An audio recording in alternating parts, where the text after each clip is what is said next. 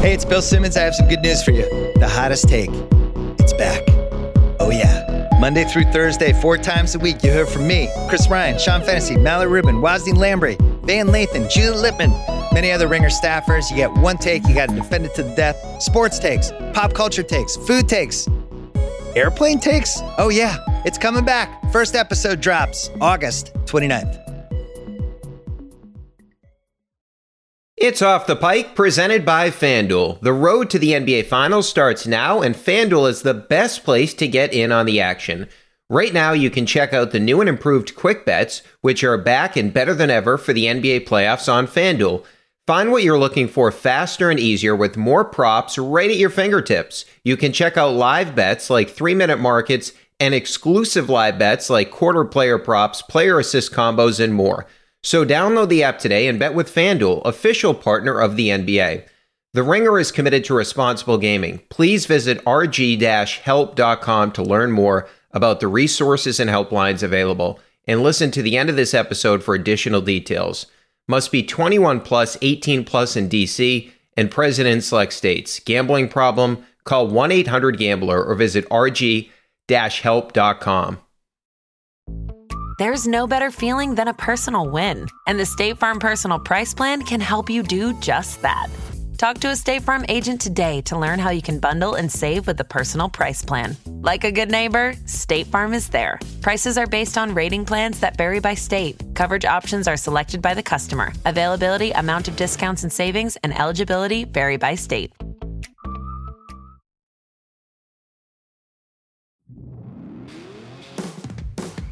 Welcome into Off the Pike. Big news, of course. Ime Udoka officially suspended for a year. Joe Mazzulla will take over as the interim head coach of the Celtics. Joining us now from MassLive.com, it is Brian Robb. B-Rob, thanks for taking some time, man. I know you've been busy with everything going on with this team. It's been quite the 24 hours here, but no, happy to be aboard. And it's wow, what a season we have ahead coming here for us. I know, it's crazy. So I'm wondering this, B-Rob, what do you think was the rationale behind, of course, the original report comes out about 24 hours prior to the Celtics announcement. So what do you think was happening in between there? Why did it take them so long to make any sort of statement? Yeah, it's a really good question. It has to be obviously some internal discussions that were going on and debating. I'm sure there are, certain parts of the organization that were privy to this situation for, it sounds like, a period of time. And at the same time, I assume that they probably weren't ready to make a decision about it when this came out on Wednesday night. And so they obviously put their heads together. I imagine this went all the way up to ownership to make the ultimate decision, or certainly had a very big say there.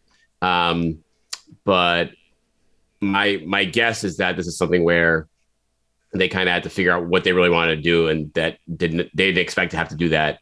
Obviously they were gonna have to do that before the start of the season. I don't know if they expected to have to do that very late on Wednesday night when this broke originally. Yeah, the thing that stuck out to me about the statement was the violations, not just a violation. So obviously there's way more to this story than we know, but that makes me sort of think that there's maybe he was lying or something along those lines. Maybe they told him to stop and something happened after that. So it just leads me down the road, because it does seem like, just on the surface, B-Rob, that all the reporting that was coming out yesterday, it's like you look at it and you say, well, a year, that seems really harsh. So it just looks like we only know a small part of the story, and it seems like it's a lot bigger than maybe we're making it out to be. 100%. And that's stuff that the organization probably will never comment on, because for a variety of reasons. But yeah, when you look at what's out there and what is in the penalty being a year, with honestly like you said, the violations part of the statement, and also obviously the open-endedness of the statement being like he's suspended for a season, and then we'll revisit that and see if it's, beyond that or not. And to me, that's a situation where I think it's a very real possibility that Ime Udoka has coached his last game with the Boston Celtics for a variety of reasons. And, they probably don't know for sure yet. Ime doesn't know for sure, but having it that out front in the statement there, I think speaks volumes, and speaks to the fact that there was obviously a lot going on here, and a lot that, goes beyond what the public knows. Yeah, so why do you think they say that in the statement that essentially they're going to wait to make a final decision about his future? I mean, they allude to that in the statement, saying no final decision is left on the future there. Do you think that's the legal end of this? It's possible. I mean, it's really tough. It could be 1,000 things. I think legally, it obviously that could be an angle there. I think just looking at how does this season go? Does Joe Mazzulla do a fantastic job and say, hey, you know what, Ime, like it's going to be tough to kind of regain the rapport and the trust organization wise after this situation, after these violations, and so maybe we want to go in a different direction there, or maybe they just decide, listen, we thought we'd give this some time, and a year later, we don't think we're ready to bring it back in. This is like, obviously it's funny in Boston sports, like Alex Cora, it's a far different situation, obviously, but he had the year off, and that was with the firing, and then they brought him back. But I think they probably don't even know within the organization yet of whether they would feel comfortable enough to do that when it gets to that point. Well, you bring up a fascinating point, too, right? Because what if Joe Mazzulla is like this unbelievable coach? Nobody saw it coming. He leads the Celtics to the finals. They get over the hump. I mean, it's probably going to be a step back from a coaching perspective, but that is a possibility. So what do we know about Joe Mazzulla? I know he played at West Virginia. I know he got a promotion this year. He coached the Summer League 2 years ago, but I was kind of interested on why he was the guy that they went with, B-Rob. The one thing that I did look at, so he was with the staff with Brad Stevens since 2019. He had a previous stop as well, and you look at some of the other experienced guys, Sullivan, of course, on the bench, and then you have Damon Stoudemire. Why do you think ultimately they landed on Mazzulla? Yeah, Mazzulla's star around the NBA has kind of been on the rise a lot in the last few years. He was a finalist for that head coaching job in Utah that went to Will Hardy, another, the Ime Udoka's right-hand man here. And from what from talking to people around the organization before this all went down, like the expectation was Mazzulla would pretty much be sliding into Will Hardy's role. So from that standpoint, it may look like he's, leaping over guys, but I think that they had plans for him to be the number 2 guy regardless now. And now obviously that pushes him into that top spot. But his roots to the organization actually go back even beyond 2019. He was an assistant coach with the Maine Red Claws in I think around 2015, 2016, went away to go coach in college for a couple of years, but then the team sought him out to try to bring him back into the organization because they thought that highly of him, and they wanted him to be, potentially a long-term, project that would rise through the ranks here as a coach. And now at age 34, he does that. He was the lone, main assistant that was able to stay on Ime Udoka's staff, and that was because he earned rave reviews from everyone from Brad Stevens to the players. And Ime Udoka talked about that, how that played into it in a big way for him to keep him on staff. And now it is a little bit of an awkward dynamic if you're Damon Stoudemire, Ben Sullivan, if guys who were, front of the bench assistants last year, to have this guy kind of leapfrog here. But it's clear that the organization thinks he's ready for it. And he's obviously very close with those guys too. So it's going to be a very, they're going to need everyone here. And it's going to be fascinating to see if he just goes with those guys or brings in some additional help to obviously fill the role that he was going to be in on the bench itself. Yeah, it is kind of crazy, right? Because last year he's behind the bench, and now he's taken over in the main seat in front of those other guys. I mean, it really is bizarre. And you made me think of something. So I remember, like, now that you referenced the players, wasn't it Tatum that was asked about Mazzulla at the NBA Finals, right? Tatum was asked about him, and Tatum, the story I believe goes B-Rep, he went to Ime Udoka and said you should keep him on the staff, essentially?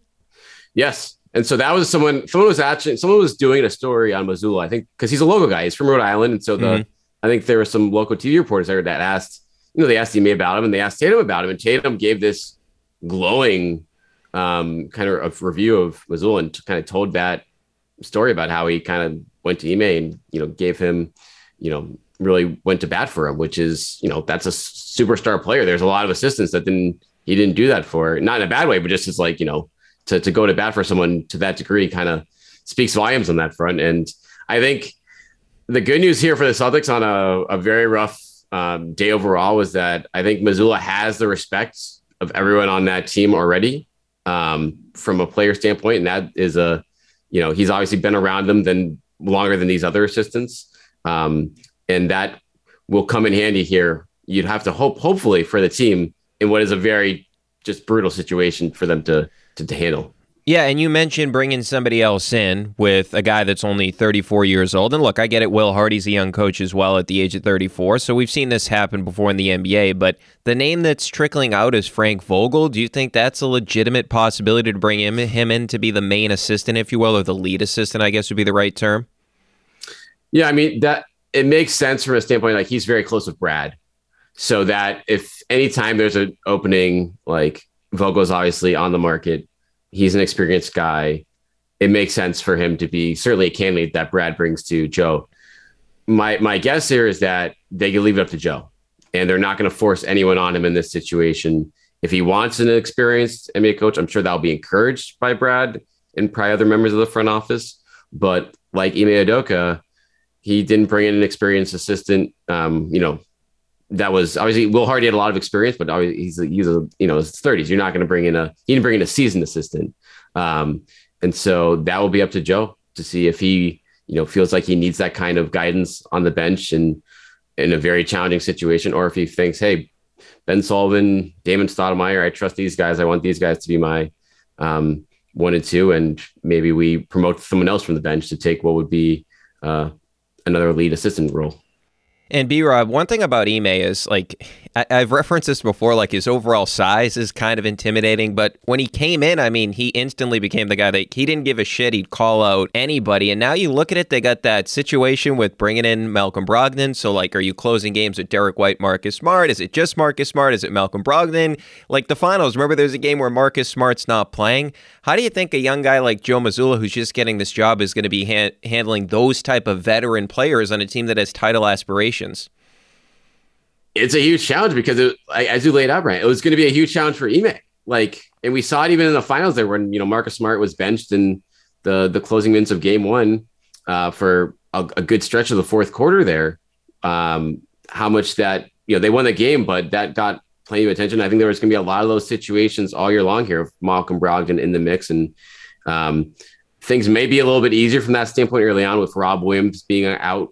I think that makes the decisions for closing lineups a bit easier with you probably play Brogdon and Smart together and you go small with Tatum at the 4 and Alford at the 5. But when push comes to shove and everyone gets back healthy, these are not easy decisions at all. And Mazzulla is going to be, talking to Al Horford. Al Horford is a couple years older than this guy, and he's going to be bossing around on the court for these situations. But for as tough as it is, I've talked to Joe plenty of times. He's very well respected. He works really hard and he's very open to ideas. And I think he's going to be determined to just get things right. Listen to whoever has good ideas for him. And I think he has the fact that he has the players' respect and has been around them for a few years will, I think, help him make those decisions a little bit easier and hopefully with a little less drama than they might come out otherwise. Okay, and then the other portion of the equation with the decision to go with Mazzulla is, well, was Brad going to come down from the front office and coach the team and take over? I mean, I remember that last year, B-Rob. He looked like he was not wanting to do that job anymore. And look, he's done a really good job in the front office, and I know a lot's come back to would Danny have made the move that Brad made? But nonetheless, Derek White trade was nice. I like the offseason. Of course, they end up with a couple of injuries, mainly Danilo Gallinari, which sucks for the team. But do you think that was just Brad is completely done with that portion of his life? He'd just rather be up there running the team rather than coaching? Yes. That is my assumption. Like, when you look at the grind that he had to go through for the last 8-9 years coaching wise. And then, I mean, this last week was not fun for him too, I imagine, having to, I'm not sure he's the one who made the final decision on this, but certainly he was in those discussions to figure out what Ime Udoka's fate was going to be once all this stuff came to light in terms of the violations that the teams was referring to here. But when this came out and Ime Udoka, to be honest, I never thought once that, oh yeah, Brad's going to come down and take over here. No, I think he's in a better job that he enjoys for himself. I think for his, family life as well. I think it's a lot easier to be involved, seeing your kids' games, et cetera, like that when you're not on the road for 40 plus games a year. And not that there's not a grind to being in the front office too, but it's a promotion. And to be in the front office, there's very few people that come from back down from the front office back down to the bench, certainly for just on an interim basis. So it's a fun storyline to think about. It's a fun thing that people threw out there yesterday, but I'm not surprised at all that he's staying upstairs. Yeah, me neither. It didn't feel like he wanted to do that anymore. And look, he had a really good tenure as the head coach, and it felt like they needed another voice, and Ime was perfect. Now we'll see if Joe Mazzulla can do that. Hey, B-Rob, before we let you go, just to get you out on more of a positive/fun note after all the stuff that has happened with this team over the past 24 hours and change. So who's the first guy that gets in a verbal altercation, a back and forth with Mazzulla? So I'm thinking, like, the nominees I have for you. So Grant's got to be pretty high up there. I would say Marcus Smart has to be pretty high up there. And I'm trying to think, like, who else would be a nominee? I mean, maybe Jalen, but I mean, who would you think's the guy? I'm going Smart. I like that you brought it because they're both point guards. Like, those are guys like Mazzulla, like he was a guard back in the day at West Virginia. And so that's someone where, and they've been, working together for years now. So that's something where I think that Grant Williams and Ime both kind of played similar position, but now Mazzulla, I bet, is going to get into the ear of his point guard more than ever now, because that's what he played as when he was out there. So that's a really fun, I'd love to see the odds in that one. But I'm taking Smart is my horse out of the gate there. Yeah, we can see if FanDuel can get the odds up for us on who's the first guy to get in an argument with Mazzulla. That is Brian Rubb from MassLive.com. Make sure to be reading his stuff at MassLive.com as all this stuff's going down with the Celtics. B-Rob, thanks so much for the time. We really appreciate it, my friend. No problem. Thanks for having me. All right, great talking to B-Rob, Brian Rubb from MassLive.com. Great insight from him. And one of my biggest takeaways from that conversation was when he referenced the players. And it dawned on me at that time, and I referenced the fact that Jason Tatum signaled him out. Okay, so that's a very important element to this whole thing, because as the star player of this team, as the guy that if the Celtics are going to get back to the NBA Finals, which of course they were there a season ago, the fact that the best player has the trust and has the backing, or the coach has the backing of the best player, it's major going forward. And look, there's no sugarcoating this, because Joe Mazzulla may turn out to be a really good coach. I mean, everybody has rave reviews about the guy. Everybody speaks highly of the guy. But the reality is, we already knew how good of a coach Ime was. And that's just sort of the unfortunate thing about this whole situation for the Celtics, because it really did feel like they had everything set up for them going forward, right? And look, it now going back, that missed opportunity last year is going to hurt even more, because we have more questions now entering the season with a lot of different things, injuries, and now this whole situation going into the year. But you just look at what that situation was last year. The Nets sucked, and that team was self-combusting. Simmons didn't even play. You sweep them. That's great. But then you have that grinded out of a series with the Milwaukee Bucks that, remember, in one of those games, you give up that free throw rebound. If you win that game, maybe you end the series earlier and you don't have to go to 7 games. You had all these turnovers in the Miami series. It was very difficult to watch. And you let Jimmy Butler come into the Garden and be the best player on the floor, and you have to go and play Game 7 in Miami. So I'm not saying that fatigue is an excuse for the Celtics, but it's one of the reasons they lost. Now, they only have themselves to blame for that particular situation, but it just felt like everything perfectly aligned for the Celtics. And what that run reminded me of was the 2019 Bruins, where if you go back to the 19 Bruins and you think about the run they had, remember, the team that everybody was concerned about that year, the Lightning. Okay, now after that, the Lightning would go on and win back-to-back Stanley Cups. So there was a reason that we were worried about that team. But they get upset, right? And then the Penguins, who you were sort of worried about, they go down. The Washington Capitals go down. And you're like, holy crap. The Bruins are going to win the Stanley Cup, and then it's the Blues that come out of the West. And the Bruins were the significantly better team, and they can't get it done. And they never get back. And look, that core is older now. But you kind of had that feeling with the Celtics last year, like, holy shit, they are going to win the NBA Finals. They're up 2-1 against the Golden State Warriors, and you're thinking to yourself, they're really going to do it. Not like next year, not the year after that. They're going to do it this year. And you just wonder going forward, is that whole situation going to present itself going forward? Because you had the perfect coach. You had the star player becoming one of the better players in the league, first team All-NBA. You had the sidekick in Jaylen Brown, and you even overcame some of the injuries throughout the season. Robert Williams coming back and looking like himself finally in the NBA Finals. And now look at Al Horford. Part of the reason that this team was so successful last year is because of Al Horford. The fact that, and look, Marcus Smart, Robert Williams, the two best defensive players on the team, and Jason Tatum as well. That would be the trio of the three best players from my perspective last year. But Al Horford may have been the most important because that switching scheme doesn't work without Al Horford. He switched more than any player in the NBA last season, and he held up defensively doing that all the way into the postseason. Look at what he did with Giannis last year. I mean, Giannis got his, but Al Horford was pretty successful in terms of at least making it difficult on Giannis. So can you realistically expect Horford to have that type of year again?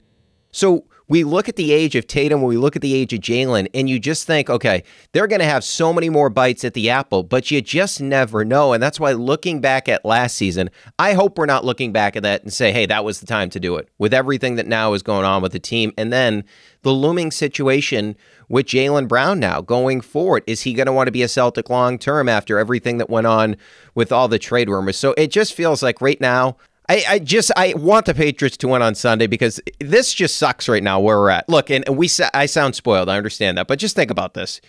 You have the New York Yankees, and you lose the opening game of that series. Thank you very much, Ryan Brazier. Never want to see that guy pitch as a member of the Red Sox organization again. But there's a real chance that Aaron Judge breaks the record, the Yankees' record against the Red Sox this weekend. I mean, the odds would tell you that he's going to do that. And the Red Sox are nowhere near a postseason spot. So that blows. And then you have the Patriots, who the offense does not look particularly great right now. The Bruins, they feel like, okay, yeah, they're going to get into the playoffs, but how much damage can they possibly do when they get in there? It's an older roster. There's a lot of good teams in the Eastern Conference in terms of the top of the conference, so you don't feel like they have a realistic chance at a Stanley Cup this year. The Celtics were supposed to be the team. They were supposed to be the team that you were putting all the eggs in that basket. The Celtics, cue the duck boats, they're going to get to the NBA Finals. After what they did last year, it was just the start, and now all this drama going on with the team in terms of course, this situation with Ime, and unfortunately the Robert Williams situation, it just feels like as high as I was on the Celtics team a couple of weeks ago, questioning a lot of things right now. I'm still optimistic. I'm still hopeful that this team can make a run, but it's just such a gut punch the past 24 to 48 hours, and it just sucks because this was supposed to be the given here. All right, a lot more to get into. We'll preview the Patriots game, and we'll get into Mac Jones and Lamar Jackson. Mac versus Tua, who would you take? We'll chat with Stephen Ruiz from The Ringer. You hear him on The Ringer NFL show as well in just a little bit. Spring is here, and you can now get almost anything you need for your sunny days delivered with Uber Eats. What do we mean by almost? Well, you can't get a well-groomed lawn delivered, but you can get a chicken parmesan delivered. A cabana? That's a no. But a banana? That's a yes. A nice tan? Sorry, nope. But a box fan? Happily, yes. A day of sunshine? No. A box of fine wines? Yes. Uber Eats can definitely get you that. Get almost anything delivered with Uber Eats. Order now. Alcohol in select markets. Product availability may vary by region. See app for details. Welcome back into Off the Pike. Joining us now from The Ringer. You hear him on The Ringer NFL show as well. It is Stephen Ruiz. Stephen, thanks so much for taking some time, man. We really appreciate it. Thanks for having me on. I always love talking Mac Jones. Yeah, so we, of course, follow your ratings every week, and you got Mac 20th this week, which I think is completely fair based on the way that he's played so far this season. And Steven, one of my observations earlier this season, he looks like, and maybe some of it's on the coaching staff, but he looks like so far he's struggling a lot more than he did a season ago. What have you noticed so far? Yeah, I think he's having to think a little more, and maybe that's just like a product of having two guys that have never coached offense before run the offense. But it just seems like they've put more on his plate before the snap. Like every play, he's like pointing out linebackers, he's changing the protection. And then I think the pass protection has been very good, but there's been a couple of snaps, like a couple per game, where they just have a free rusher that just obliterates Mac Jones. And I think that's rough. Like I get that the thing with Mac is that he's so smart, and that's how he's going to win. He's smarter than everyone else on the field, but he's still a second-year quarterback. And you have to realize that. And you had to make things easier, and I don't think the Patriots have done that.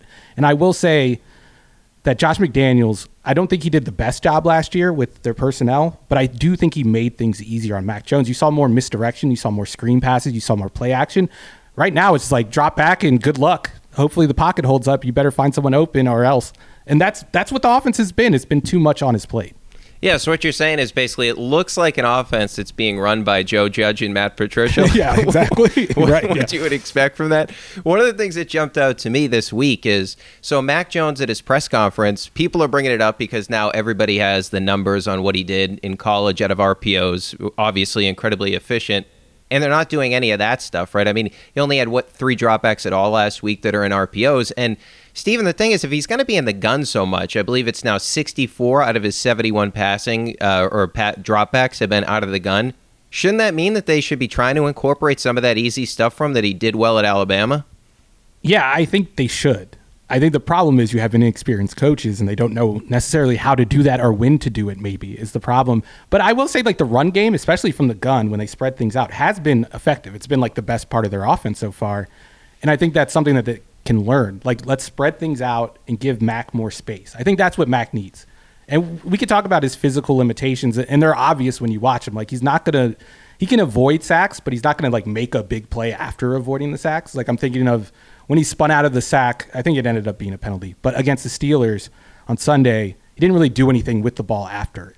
And I think that's the problem with a quarterback like that, is it naturally constricts the space that the defense has to worry about. And if you look at Mac Jones's passing map, it's like everything is in this little box that's like 15 yards downfield and in between the numbers, like where the numbers are on the field. And there's nothing going on outside of that. There's nothing going on beyond that. And it just makes it so much easier to play defense because you know where the receivers are going to be. It's like every offensive design is built to get a 15-yard inbreaker over the middle. And if it's not there, Mac is going to take a sack or throw it away. Yeah, well, do you think that they, like, what can they do to kind of give him some more layups in the offense? Because, like, I juxtapose it to what's going on in Miami with Tua, and obviously, I mean, he's been really good through the first 2 weeks. Obviously, a lot better last week than against the Patriots, but it seems like they're scheming up things for him, and of course, they come out of the same offense at Alabama. Are there things that the Patriots can do to help Mac more in terms of avoiding that little map on the field that you mentioned? Yeah, I think it's play action. That's what the Dolphins have really done well for Tua, is like creating space in the pocket. Because with these guys with limited arm strength, it becomes more noticeable when there's less space. Like when Mac can't step into a throw or make a throw comfortably, like he's going to be accurate. That's his thing. He's going to throw it accurately. He's going to throw it with touch. He's going to make it. It's going to be a catchable ball. But when there's no space to step up and he's kind of got to like throw off his back foot, it's ugly. Like he throws high. That's when you see the interceptions over the middle of the field. That's when you see some of the misses. And I think one way to spread out the pocket is play action, because you get the defense, like if you fake it one way, the defense like kind of splits, the defensive line splits, the throwing windows are clear, and they're just not making anything easy on him. And he's a quarterback that's why there was a debate about whether he was a first round pick. Was he's not this physical tool set guy. He's not Josh Allen. He's not Patrick Mahomes. He's not Justin Herbert. And we've kind of seen the league go to those quarterbacks, and Mac doesn't really have that in him. So he needs the guys around him, including the coaching staff, to be able to hide his physical weaknesses. And the Patriots just aren't doing it. If anything, they're highlighting them right now. Yeah, I mean, you're right. I mean, it's not a good thing to watch right now. But it is interesting, too, you mentioned the play action, because we've been harping on that. It's Tua's 34 attempts out of play action and Mac's 7, which is just inexplicable to me. Makes no sense. Yeah, I don't get it. And the other thing that I don't get is, they tweeted out this thing from ESPN Stats and Info about that the Patriots use motion less than anybody else in the NFL, and the Dolphins were actually number 1 in the NFL entering the week. So is that something that they can dig into that can help Mac more too? Does that like sort of paint an easier picture for him? Yeah, I think it does. Like when you motion a receiver across the field, you're looking at the guy that's lined up across from him. Does he follow him across the field? If he does, it's man coverage. If he doesn't, you're probably getting zone coverage, because the guys have to stay put to cover the field in zone coverage. And yet, like you said, they're not really giving him those tells. They're not making things easier. They're not doing like the screen passes last year. That was such a big part of their game. They were like doing reverses. They were doing screens. And that's how they kind of stretched the defense, even though they were kind of still playing in that little box because they were playing with a fullback. Now you don't see any of that stuff. And I think the one advantage they had with McDaniels last year is he kind of knew how to break the other team's coverage rules. Like he knew how to generate an open receiver on third down. Matt Patricia doesn't know how to do that. Like I said, every like passing concept is built around an inbreaker over the middle at 15 yards. And defenses know that. They watch tape. If I can recognize it, I know like Mike Tomlin can recognize it. And I think as the season goes along, as you saw last year down the stretch, things just are going to get harder and harder and harder for the offense unless they figure those things out. The problem is you have Matt Patricia and Joe Judge as the brain trust trying to figure it out. And I don't know if they're capable of doing that. Yeah, what was your thought like when that decision was ultimately made in the offseason? Because the way that it seemed here is, okay, like everybody's linking the Patriots to O'Brien because of the obvious connection. And then I thought maybe, okay, well, they blocked Nick Haley from going to the Raiders and they let Mick Lombardi go. So maybe they think that he's like the next Josh McDaniels, of course, the tight ends coach of the team. So that whole decision-making process, especially considering that you have a second-year quarterback, were you as baffled as we were here locally? Yeah, it was very interesting, especially like we know how delicate a quarterback's development is, a young quarterback. Like one bad year, one bad decision could just ruin everything.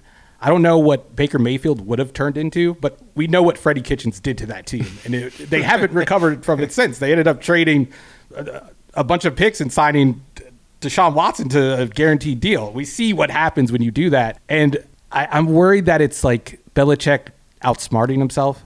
Like the thing with Belichick is he sees the utility in people. Like other coaches aren't going to see Troy Brown and be like, oh, he could probably be a nickel cornerback for a month. They're not going to see Julian Edelman and think that. They're not going to see Slater I think he was a receiver at UCLA and turn him into the best special teams player ever. But sometimes those things don't work out. Sometimes you tell Matt Patricia to be your offensive coordinator, and it turns out exactly how you expected it to. And that's been the case so far. Yeah, I mean, you would think that the time to do that would be like if Brady was still here, where he was basically just running the offense, and they're doing it with Mac. The other thing, like with Mac going back to last season, he was blitzed more on dropbacks than I think anybody else besides Josh Allen in the NFL. So far this year, I get it's a small sample size, but it's like 4 of 12, the ratings at 41. Why do you think he struggles so much against the blitz? I think it's that thing I alluded to earlier, like it just reduces time and space. And when you're a player like Mac with limited physical ability, that just exacerbates the problem. Because you got to get throws off quickly and you're not able to put your whole body into it. Like sometimes when you see Mac Jones throw out to the perimeter, it's not like a smooth throwing motion. It's not easy. It's like a pitcher that like falls off the mound when he throws and isn't in position to play defense. That's what you see with Mac and quarterbacks like Baker Mayfield, Kirk Cousins, like guys with limited skill sets. And usually how those guys end up like creating explosive plays is with the help of the scheme and play action. Patriots aren't giving them that. So it's like make a tough throw outside the numbers even though you don't have the arm to do it. And like I don't know what you expect it to look like. This is what I would expect it to look like, and this is how it's looking. Like something has to change. So he's not getting helped by the scheme. And then the other thing, secondarily, is I never understood sort of the Devontae Parker fit. And Mac actually hinted this week that he's being coached to like continue to make these 50-50 throws. Yes. And I know that Kendrick Bourne's been in the doghouse, and we continue to harp on this, Steven, like pretty much every show. Like, why isn't Kendrick Bourne playing? What type of receiver do you think fits Mac better? Is it those like yak type of guys? Would that be a better fit with Mac? I think he needs like a quick, like Devontae Smith from the Eagles, who's like a skinny guy, but he wins and gets open immediately. Or like a guy like Devontae Adams. Obviously, he's not freely available. Although I guess he was this offseason. They could have traded for him. But a guy that's going to, you can look at him before the snap and be like, he's going to win his matchup. I know he's going to get open. I can trust him to get open. Because that way you can kind of spread things out, put Devontae in the slot, and not Aaron Rodgers anymore. Derek Carr knows, oh, he's going to win, and I can throw him the ball. Mac doesn't have that. Mac doesn't have a guy that he can trust to get open. So it's him like looking at his first read, waiting for it to get open, waiting for it to get open. It doesn't get open. And now what is Mac going to do? He's not going to scramble and buy time. He's not going to make like a Justin Herbert type throw with a guy bearing down on him. He needs space and time in the pocket. And if that first read isn't open, you don't have space or time to make throws. And teams are taking away that first option. I think that's where not having a good offensive coordinator is showing up. They're not scheming open receivers. Yeah, and what do you think they can get anything out of these tight ends? Because so far through 2 games, I mean, they've tried to force it to Jonnu Smith a bit, and even Mac himself has tried to force it to Jonnu Smith. That it looks like that contract was a sunk cost last year, and Henry was not on the field much last week compared to what he was doing last season, and at times he's been an issue in the blocking game, and they actually were better when he was off the field. Do you think they get anything out of those 2 players going forward? No, I really do think it's a sunk cost, and I think they're kind of starting to admit it, not with with their words, but they're lining up in the gun a lot. They're not like lining up with those heavy personnel like they were last year, and it seems like they're kind of going away from that. And going more towards what Mac did in college. Like they're keeping him in the gun. They're putting more receivers on the field. I think the transition needs to be accelerated and they need to just like buy in totally. But for now, I think those tight ends, I think they're going to realize like, yes, we paid all this money for him, but it's not working. So why force it? And I think if there's any coach who's willing to do that, it's Bill Belichick. Yeah, hopefully that's the case because he's not. I just want them to play Bourne more, don't play the tight ends as much, and go from there. And hopefully Myers is okay. He's been dealing with a banged up knee this week. So looking at this Ravens matchup, and I know Tua just lit up that defense, but of course Mac doesn't have the weapons and he doesn't have the offensive coaching either. How do you think this Patriots offense can fare against that Ravens defense? Yeah, that's a tough one. The big thing last week in that Dolphins game was the miscommunications in the secondary. Like they were just letting guys run open free. And I think part of that is when you have Tyreek Hill outside running, you kind of get nervous and you kind of overthink things. And maybe you pass off a route you're not supposed to. That's not really the case with Nelson Aguilar or Kendrick Bourne. I like Kendrick Bourne. I think he's a great player, but he's not that type of player. And you have to think, after what happened on Sunday, the Ravens have just been drilling that stuff all week, and they're not going to bust coverages in the same way. So now it's on, again, it goes back to Joe Judge, Matt Patricia trying to out-scheme the Ravens coaching staff, which is one of the best in the league. And it's hard to like their chances. And on the other side of the ball, the one like weakness we've seen consistently with Bill Belichick when he's creating defensive game plans is dealing with mobile quarterbacks. They always seem to give him trouble. And with the way Lamar is playing, I could see him having a big game, and it's going to be tough for Mac to keep up with the way the offense is going. So, like, my instinct is to bet against Belichick and to say the Ravens are going to win this one comfortably. But it's Bill Belichick, so it's so hard. Like, he can always throw something at you, a great game plan that you didn't see coming. But, like, on paper, the Ravens have a big advantage. Yeah, he did catch him a couple of years ago, Lamar, and part of that was a Sunday night game. It was really bad weather. And look, you give Bill credit. He came up with a really good game plan and all that, but he did get Lamar in that game. But I was looking at some of the stuff on Lamar too, Steven. Like, one of the big issues the past couple of years with him has been the blitz, and then this year he's been so far 15 of 20. How do you expect Belichick to attack them on that? Well, I guess not really Belichick because he's been working with the offense, but Steve Belichick and Gerard May to kind of attack Lamar. It's kind of interesting because last year, the game everyone remembers with the Ravens was when they played the Dolphins, and the Dolphins just blitzed the hell out of Lamar like every single snap. But the concept they were using to blitz him was the same exact concept Brian Flores used against Sam Darnold in the famous I'm Seeing Ghosts games. And I wonder if they go to that strategy. But like you said, Lamar's been better. And there was a play in the Dolphins game where they lined up in the same like defensive front. They showed the pressure. There was like, we're going to blitz. And Lamar made like a check at the line. They ran like a hot route, and he beat the blitz. He threw it to Rashad Bateman. And then Miami kind of stopped blitzing after that. I wonder, you don't really know what Belichick is thinking. Is he watching that Miami game last year and thinking, oh, we can do this again? Or is he watching last week and thinking, oh, Lamar has leveled up this year, maybe we don't blitz him?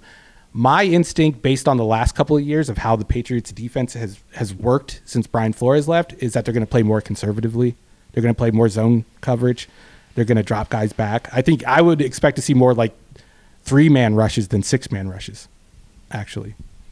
Interesting. So, and the other part of that too, like just with Lamar and that offense, has there been a big difference now with Hollywood Brown out of the equation? Obviously, Bateman getting more targets and whatnot. Does that offense look different to you than it has in the past couple of years? Yeah, I think it does look different. I think Greg Roman has kind of dialed back on like the option stuff, like the pistol and the shotgun. They're operating under center more, and they just didn't do that in the past. Every play, Lamar would be in the pistol or the shotgun. Now they're under center. And Rashad Bateman has made a big difference. Having a guy like a number one receiver who isn't built like a middle schooler apparently makes a big difference in the NFL when you're going up against like guys that are 6'2". I mean, you don't want a 5'10", 170-pound guy running tough routes over the middle and taking on big safeties. But Bateman is a guy that, like I said earlier, what Mac needs. Bateman would be a perfect receiver for Mac because he's a guy that you could trust to get open. If you press him, he's going to beat the press and get open. If you play off, he's like a smart receiver who knows how to settle in zones and stuff. He's just a professional receiver, and the Ravens have really never had that with Lamar. They've never had a true number one, and I think Rashad Bateman fits that profile. Yeah, and speaking of, you mentioned Mac, so I just want to bring this up too because we talked a lot about Mac and Tua. So if it was independent a situation, like obviously you would take Tua on this Dolphins team compared to Mac on the Patriots team, But if it was just independent of the situation, which player would you rather have? Oh, that's a tough one. If you would have asked me a week ago or 2 weeks ago, I would have picked Mac, and I would not have even thought about it. But I think Tua has shown little signs of growth that I haven't seen from Mac in year 2. So I'm leaning towards Tua. Yeah, I'll take Tua right now. 2 weeks ago it would have been Mac, and I wouldn't be surprised if in like a month it's a Mac again. But for now, Tua.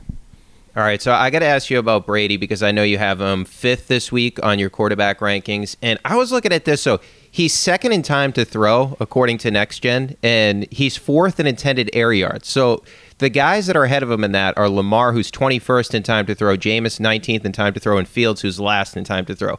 So how is that combination possible for Tom Brady at his age? It's like funny watching him play right now because you could see the resentment that he has for the rest of his teammates. Like the Bucs are really banged up. Their offensive line isn't good. And Brady just seems like he doesn't like playing football. So what you see is he'll call hike. He'll get the ball. He'll just because he's like a supercomputer who knows how a play is going to work out. He's like, oh, the deep guy's not going to get open. I'm just going to immediately throw it to the running back in the flat. He has no interest in getting hit right now, and I don't blame him. I think the Bucs' goal as a team is kind of just stay healthy until we get to the playoffs. And I think you really see that with Tom Brady. Like, Gronk isn't there anymore. Chris Godwin's banged up right now. Mike Evans is going to be suspended. He got kicked out of the game in the second half last week. Antonio Brown's gone. They don't have any juice on the outsides right now. And if I'm Brady, I'm like, why am I sticking around to throw it deep to Scotty Miller? Like, I'll do it. Like, if he's one-on-one on the outside, I'll call hike and just throw a deep ball to the outside. But I'm not waiting for him to get open on a deep crosser and getting hit because my interior offensive line is terrible. That's what their offense looks like, and it's so bad right now. They can't run the ball. They can't really push the ball downfield outside of those tough throws to the perimeter. It's not a good look, but I think it will turn around. And I think eventually, like around December, Tom Brady is going to look more like Tom Brady. It does give me sort of with Brady is 2019-ish vibes when he was here. I mean, the guy was miserable. He didn't have a lot of weapons, so it made the line probably look worse than it actually was. But Tom was, at one point he said, I'm the most miserable 8-0 quarterback of all time. And it does feel like, based on the off-the-field drama this year that he was dealing with, maybe it is a similar situation. So, hey, I saw him, so he was like, I don't know if he was recruiting Odell Beckham Jr. I don't know if Odell Beckham Jr. is like taking these recruiting visits. He was at the Rams game, of course, when they were celebrating the championship, but then he was in New Orleans where Brady was playing there. Do you think Odell Beckham Jr. coming off the knee injury is somebody that could give Brady a lift? Yeah, I think he could give them like a similar boost that he gave the Rams late last year where they lost Robert Woods to injury. I think it was an ACL tear. They had Cooper Kupp, but like defenses were just like throwing everything at Cooper Kupp. And then you had Odell Beckham running these deep inbreakers over the middle on the backside of routes. And like the Bucs don't have that guy right now.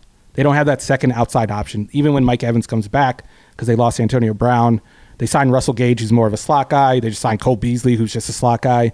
And Chris Godwin, he's like a number 2 in theory, but he's like a slot receiver. So they need that second outside guy. They're hoping it's Julio, but Julio has trouble staying healthy. He's older. He doesn't have the same juice he used to have. I think Odell still has more juice, so I think that could help, especially with all the injuries right now. Yeah, and what if he ended up like with his original wish, which was to go to Miami and play with a group of guys that Tua is? How good would that Miami team be? Would they be like top tier, like Super Bowl contenders? They would have scored 80 points on Sunday against the Ravens. They would have scored 80. Yeah. Before we let you go, I just want to, because here everyone's freaking out because of the Bills and they look like this juggernaut. The last 2 times the Patriots played them, they like didn't punt. They have no answers for Josh Allen whatsoever.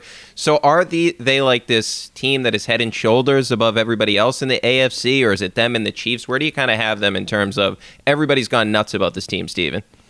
I think they're the best team in the AFC right now. I don't think they're like far and away the best team, though. I think the Chiefs are right there. I think the Chargers are right there. But as far as the teams in the AFC East are concerned, and the Patriots in particular, don't worry about the Bills.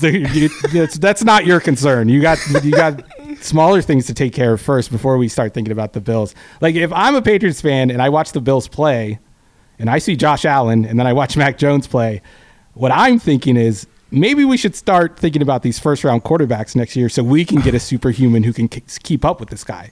Because I don't know how you stop him when he plays like this. There's no answer when he plays like this.